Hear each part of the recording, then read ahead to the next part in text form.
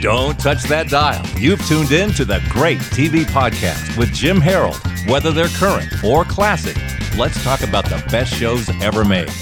Welcome to the Great TV Podcast. I am Jim Harold and so glad to be with you once again. And today we have another TV legend, Loretta Swit of MASH fame. I think you will enjoy the interview, but first I want to ask you to please subscribe wherever you listen, rate and review the shows, share it on social media, share it with your friends who you think might be interested because we want this show to catch and we want to continue producing it. But to do that, we have to have an audience, and we want to see that audience grow. So I think we're bringing the goods to the table. We're bringing great guests. They've got great comments, great insight to classic TV, and the people who are listening enjoy it. We just need more of them. So please do spread the word because we focus our energies on the shows that really people say they want by the download numbers. And we want to continue this project. So it's imperative, if you want to see it continue, to please, please, please rate, review, and most importantly, subscribe wherever you listen. That'll move us up on the charts, and we can continue to do the Great TV Podcast for years to come. We thank you so much. And now, with no further ado, the legendary Loretta Swit. Well, today is a red letter day. We have a legendary guest, and she really created one of the legendary characters in the history of television.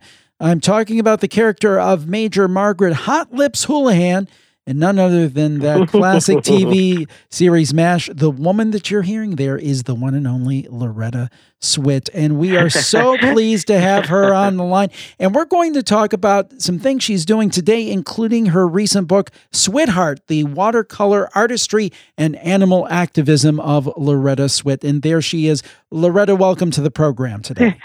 There she is giggling in the background. Well, that's good. That's good. No, she's a happy camper. Hello. How nice of you to invite me to talk to you. Oh, how nice of you to take time. I certainly appreciate it. Well, I want to get to MASH, but I just have to ask you a little bit about this current project, and we'll circle back to it at the end. But tell us a little bit about Sweetheart. What is Sweetheart? Well, the full title of the book, the subtitle is, it is Sweetheart, and it chronicles here the watercolor artistry and animal activism of Loretta Swit. Sweetheart is obviously a play on my name, not sweetheart, but Swit. That's me, heart. And years ago, if you're familiar at all, Beverly Hills, we had this glorious boutique called Giorgio's. It became a very famous perfume. Well, that yellow and white awning, just a landmark in Beverly Hills. Frankly, I still miss it. But Fred Heyman, who owned it, was a dear friend, and people would just drop in to the store because it was so much fun. He had a pool table, he had a bar, you could have a cappuccino, play a game of pool. It was a visit, and he, of course, carried gorgeous things, gorgeous clothing. Anyway, Fred and I were dear friends. He had a beautiful German Shepherd that I adored. And I'd walk into the store and he would spot me and say, "There's my sweetheart." And I thought, oh my gosh, what a wonderful play on words. I must remember that. So when I caught up to the electronic part of my life, I began using it as my addresses and my hashtags, and So that's where Sweetheart comes from. I always credit my dear friend, now gone, I give him the credit for that wonderful play on words. So that's what I'm up to. This is a labor of love. I worked with a brilliant publisher, Mies Hora, and Mies happened to be with me on a private plane. I was flown into Florida for an award. The American Red Cross gave me a humanitarian award. And on the way back, I was working on some things on my iPad, and he was my seat companion. He saw some of my paintings, and he said, whoa, wait, what is that? What is that? I said, oh, it's my watercolors. And you did that? I said, yes. He said, this is a book. I said, oh, yes. He said, you want to do a book? I want to do that. Everybody should see this, So that's where it was born, this little germ of an idea. Mies was very taken by my work, and we've been friends ever since and work comrades. We got along very well. As a matter of fact, we know each other so well, we have a running gag. This is a very interesting name, Mies, M-I-E-S, Hora, H-O-R-A, Mies Hora. And to me, it sounded Dutch. And a few times I introduced him that way. I would say it's a Dutch name, Mies Hora. And finally, after 2 or 3 times, Mies said, "By the way, Loretta, I'm Czech. I'm not Dutch." And I said, "Oh, I thank you for telling me. Okay, you're Czech." And we, as I say, got along famously. We always agreed on what we were doing. And when we had 2 different trains of thought, we always were able to compromise.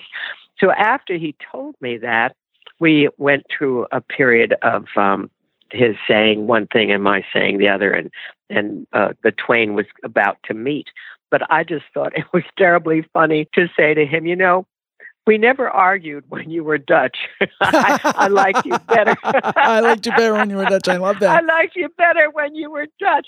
So we always, every once in a while, I will say that to him. In Palm Springs, we did several book signings and things. And one day we all left with little paper cups of a little wine, a little red wine. I was in white, which is always dumb to wear if you're drinking red wine. And he took it from me as I got into the car so that I wouldn't spill it. And he put it into the little pocket in the car door so that I, was not going to I'm going to be reddened. And he proceeded to slam the door so that it Vesuvius all over me. And so he said, oh my God, what have I done? I opened the door and I said, "I liked you better when you were Dutch." I had my clothes were cleaner. So anyway, so we have a wonderful working relationship, and he's a very dear man. We actually did an interview about the book together today. I was going to ask you about Match and come back to this, but I heard a little friend back there, so I might as well ask you about the other part of this. The big part is that it is to benefit animals, and that's very important to you. Can you talk about that aspect of your life? Sure. The proceeds of the book go into the Swit Animal Alliance Foundation, which hopefully will act like a hub. I want to bring together all the organizations that I've worked with over the years, put us on the same page so that we're helping each other and, assisting each other. I'll give you a small example, Farm Sanctuary, to which I am devoted. My friend Gene Bauer, co-founder, and they have several beautiful sanctuaries where I go and feed the turkeys for Thanksgiving. It's a little bit of a reverse order because we feel that we're here to take care of the animals, and my turkeys are my friends. They're not my food. So I'm a vegan, by the way. All right. So here we are, Farm Sanctuary. We have several programs there for let's say $12 a month. We can feed a goat, let's say. So Swit Animal Alliance Foundation will do a couple of those programs. We'll do a goat. We'll do $15 for a cow. We'll do $20 for a sow, or and that will be our contribution that year, or for 5 years or whatever, to that particular organization. Same thing with the exotics at the Wildlife Waste Station. It covers a spectrum of all different animals. I'm vice president of Actors and Animals, which is the main office is in California. Actors and Animals, it's Actors. It's Actors and Others for Animals.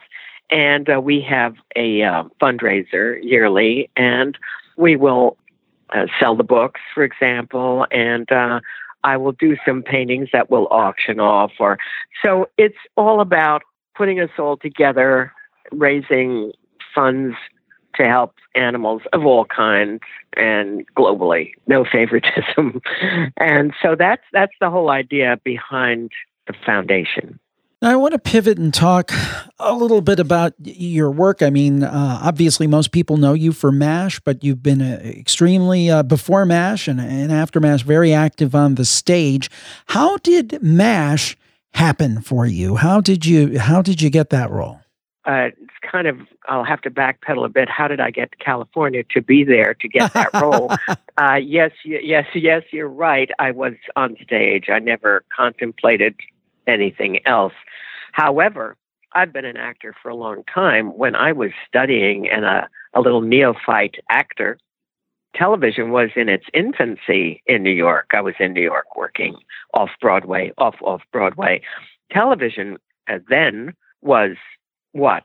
Captain Kangaroo, which, by the way, I did. But it was Dave Garroway. It was, you didn't have, that's right, you had maybe one, The Naked City was something that actors pursued, to be a guest on The Naked City, that kind of thing. All right, so now we segue into my getting a wonderful job that took me to Las Vegas to do 2 shows a night. It was called the tab version of MAME. They cut it down so you could do 2 back-to-back shows. And my great MAME was the wonderful Susan Hayward, who became a very dear friend. Yes, I was her little Agnes Gooch.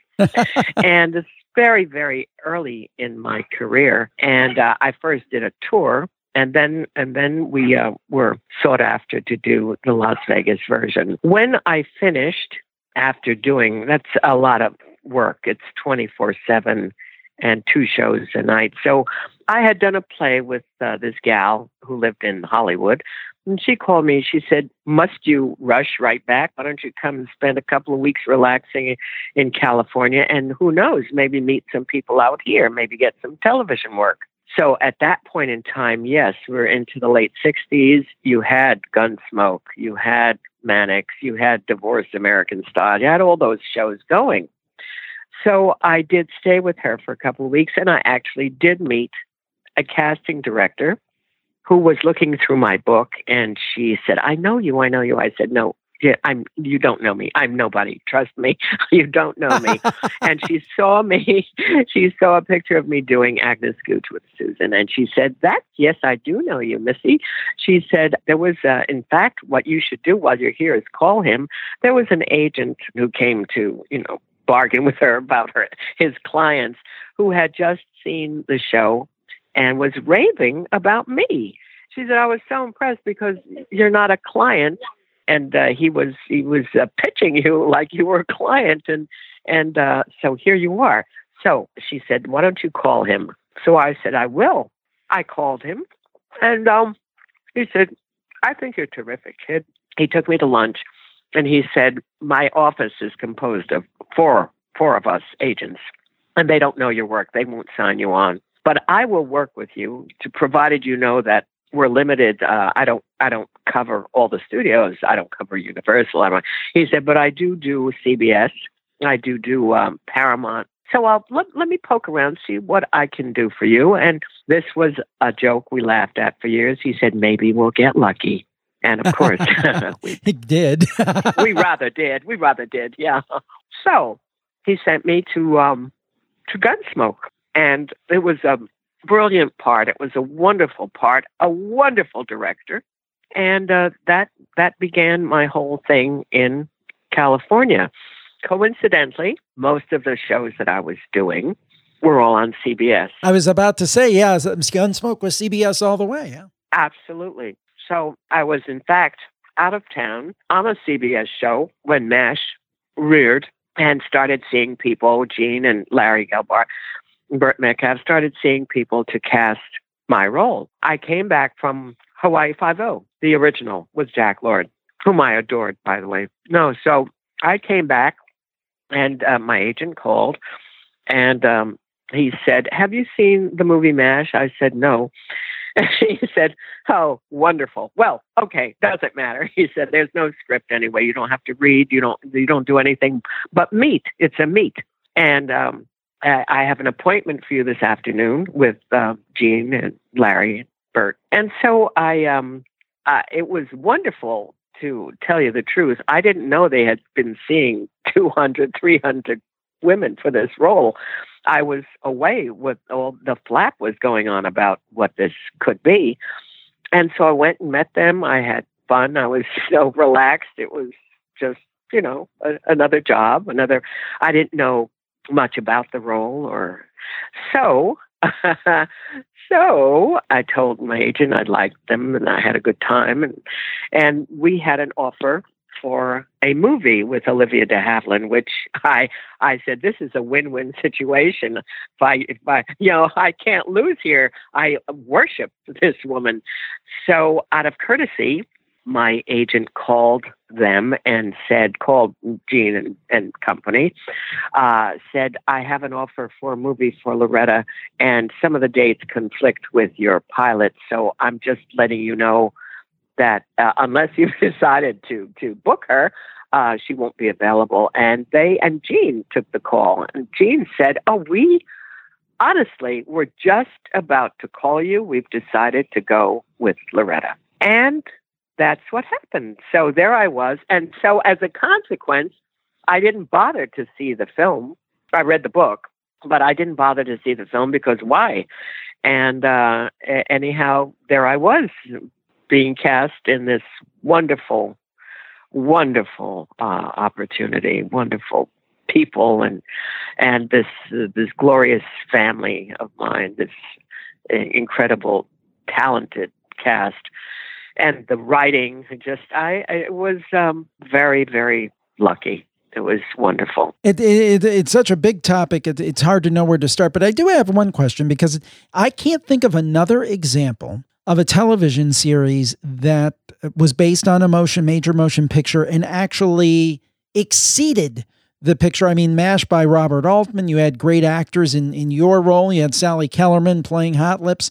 Why do you think MASH was different? Because we see so many times when they try to take a successful movie and make a TV show of it, it's a total failure and flop. Why was MASH different?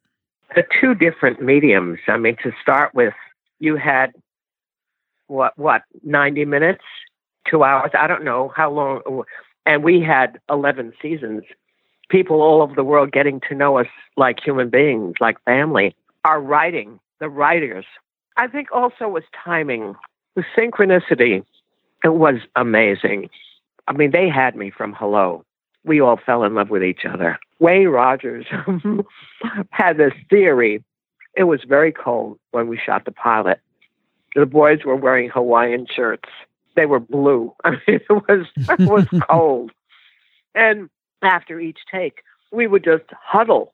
And you can't not get to know somebody when you're huddling that close and practically smooching. So that was his theory. That's why we all fell in love with each other, keeping warm. I mean, MASH inundated the audience. Television was like an octopus. That's television makes you famous, not necessarily film, unless you're doing leading roles or you're De Niro or you're in Godfather, whatever. But I mean, there are a lot of wonderful supporting actors working in film all the time who go around unrecognized. They go around anonymously, and make a wonderful living, have a great, time. But I think television is like a monster. It just brings you into the kitchen, the bedroom, the parlor, and the longevity, 11 years. We went into syndication in year 3. We've never been off the air. It's 45 years. This show has been running for 45 years.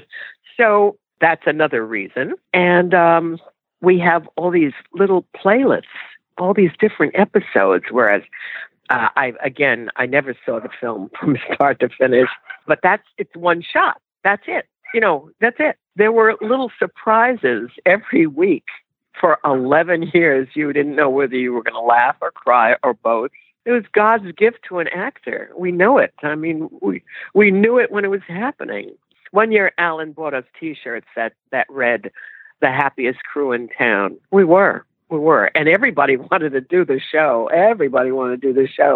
Well, and my understanding is you have a very deep relationship with a lot of the people from the show to this day, and unfortunately, you've definitely lost some cast members over the year. Most recently, William Christopher. Dear Bill, yes, we are a family. Let me tell you that we were at a memorial. There was Jean and Bert. Of course, our Larry is gone. Larry Linville as well is gone. But there was Mike Farrell. There was Jamie Farr. There was Loretta Swit. There were some writers, Dan Wilcox, Thad Mumford. I mean, I can go on. We're a family. That's it. I mean, at any given point, if you ask me, what's Gary up to, or what's Mike doing, I know, and they know where I am and what I'm doing, and they come to see me, or I go to. It's family. It's just a family. So when occasionally I'll be doing an interview and somebody will say, "Do you ever see anybody? Do I ever?" No. Let me explain something to you. I've talked to a lot of people from a lot of classic shows, and you get the sense that, maybe they haven't seen their castmates for years. It seems like it's a very unique situation. Yes, it is. It doesn't happen just because you're together for any great length of time. It can be horrible if it's not a happy thing. If you're together because you want it to be over or whatever. But this was, we kept postponing the end. We didn't want it to end. And then finally, you get to a point, especially the writers, Larry Gelbart would say, there are just so many stories that you can tell.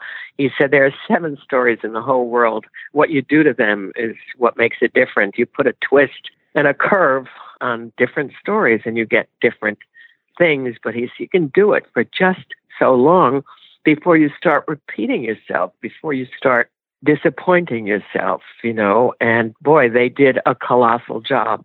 For 11 years, it was a little bit of a miracle. Every week they'd give us some jewel of a script to work on. Alan wrote Comrade in Arms. It was our first 2-parter, and it was Margaret and Pierce together in a way, that you believed. It was extraordinary. And your character evolved over the years, from the years when she was with Frank Burns and Larry Linville and was very kind of a stickler, and it evolved. So the characters changed over time. They had to. She had to. We would have meetings. The writers called me. We had a conference call, and they said, all right, because I had been after them. I said, I know you love the joke. It's hard to let go of it, but Larry and I have really run the gamut. You cannot continue to rely on this silly relationship. You're writing her brighter. You're writing him sillier. She is an officious head nurse who has no respect for his lack of skill as a surgeon. Already you have a problem. Secondly, he's married. You have a second problem. Okay, she's lonely. There's no one else or whatever. But it can work just so long before the actors themselves cannot justify this relationship. Because we played the truth of everything, even if it's funny and silly, you're still playing the truth. So they took it to heart and they said, okay, what do you see in her future? I said, I think she goes to Tokyo for some R&R and she meets somebody who outranks Frank, and he's single, and he's tall, and he's attractive. Penobscot, wasn't it? Donald Penobscot. And I said, she gets engaged and comes back to the 407 7th with the news. I said, can you see Linville? So he tore off the doors to the mess tent when he found out. That's great. So, yeah. And so then Jean said, and then what? I said, they get married. Can you see Harry giving me away, Klinger giving me my bridal gown? I mean, it's made in heaven, this material. I'm not making it up. You've got it there, And it was wonderful. And so Jean said, that's a little permanent. And of course, he was divorced at the time. And I said, how can you say that? No, I said, she finds out he's been disloyal and she gets a divorce and she's back in town. And they actually named one of the episodes, Hot Lips is Back in Town. Because she, so the evolution was tremendous because she found out after the divorce that she didn't have to rely on another human being to complete her life, that she had this rich, fulfilling relationship with her work. And we brought in her father. We learned a lot about the characters. But speaking for myself with Margaret, we learned a lot about her. My friend Marcia Rod played my girlfriend from nursing school. And she comes to visit, and she remarks how much I've changed, how serious I am, how much fun I used to be, and what happened, and so forth. And through her eyes, we find out a little more about Margaret and how responsible she felt being in charge of these nurses, being so close to the front, blah, blah, blah. But it was the writing. You can't do it without those wonderful, wonderful writers. They made it easy. And you being very generous with your time, or you don't want to take all of your time, but I do want to mention this. Another thing that they really did, the writers and the crew and the cast members at MASH, as people maybe left for different reasons and new people stepped in. You know, I mean, you had a lot of turnover. You had Wayne Rogers left, Mike Farrell comes in, McLean Stevenson leaves. You see, the brilliance of that casting and the production. The producers didn't ever replace. A new person came in, bringing their own note, bringing to this cacophony of sound that the MASH menagerie made. It was a whole different, like Wayne would enter the mess tent with a glitter and gleam in his eye, and you knew he was looking for trouble.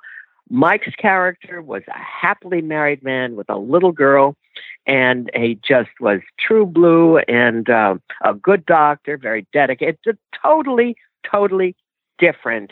You had Winchester, David Ogden, Winchester, brilliant actor, and you had him come in with his note, a little snobby, a little posh, a little Boston, and you watched him evolve and be affected by us and by the environment.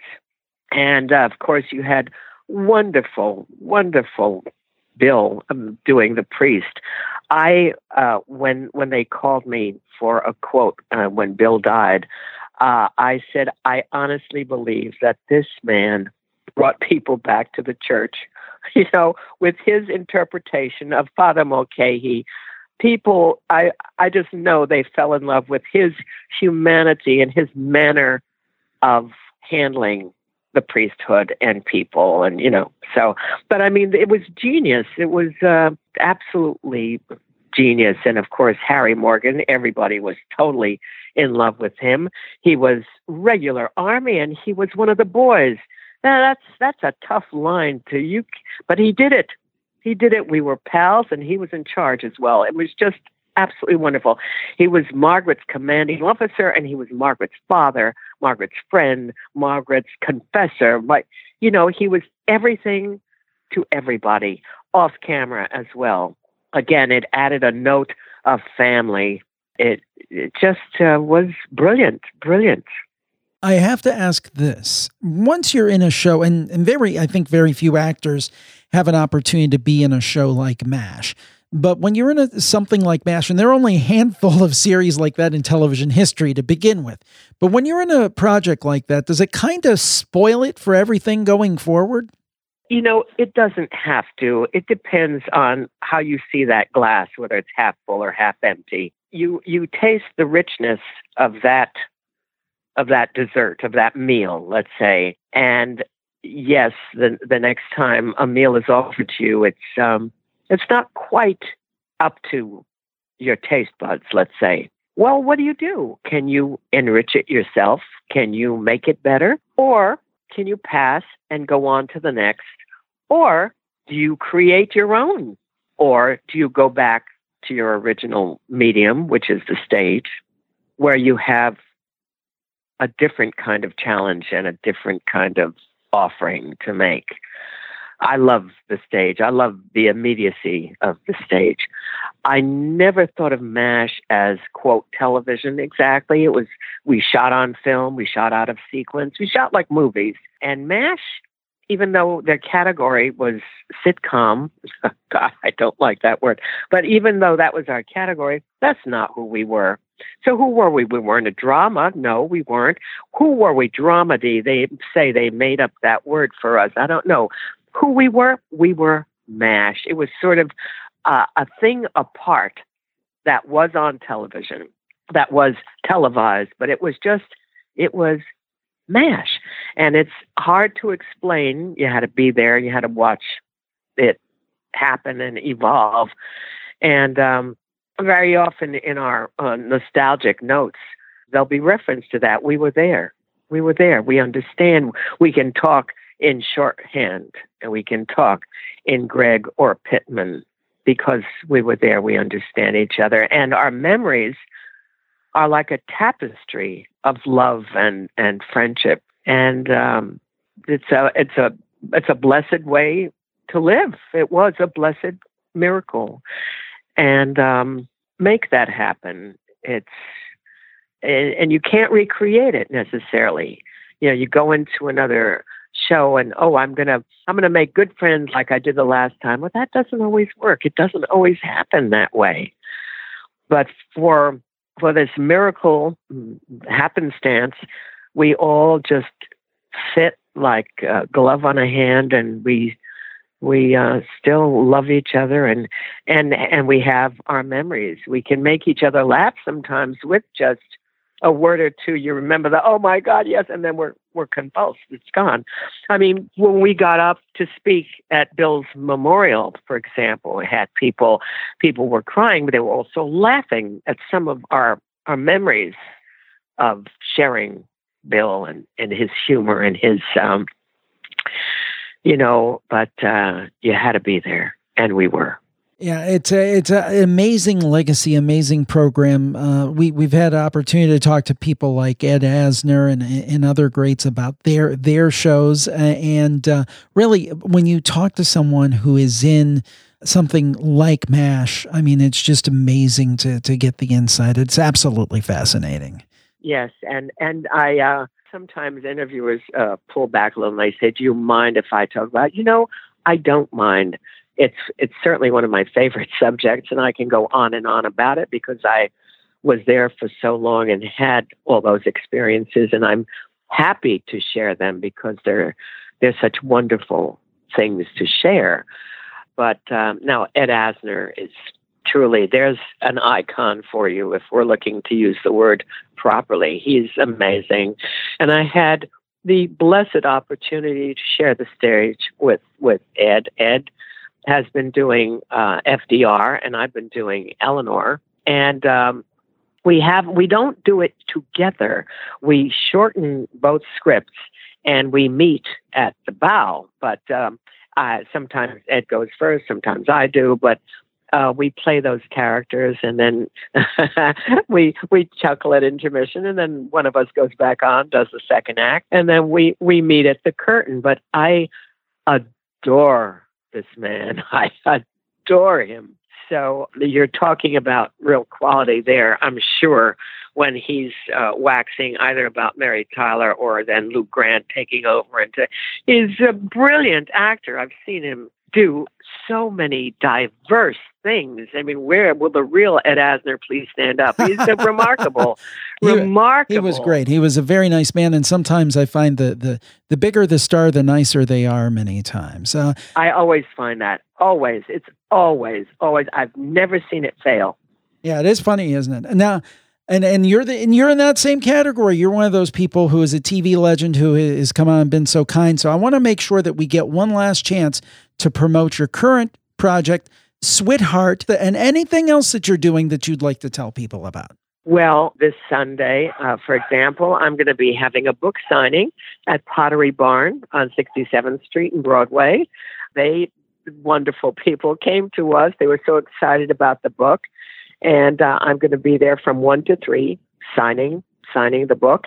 And Baidawi, who's one of my colleagues, my comrade in arms, Baidawi is the oldest shelter in Manhattan, by the way. And they are wonderful. They do wonderful work. We've joined hands with them, as I tried to describe about the alliance.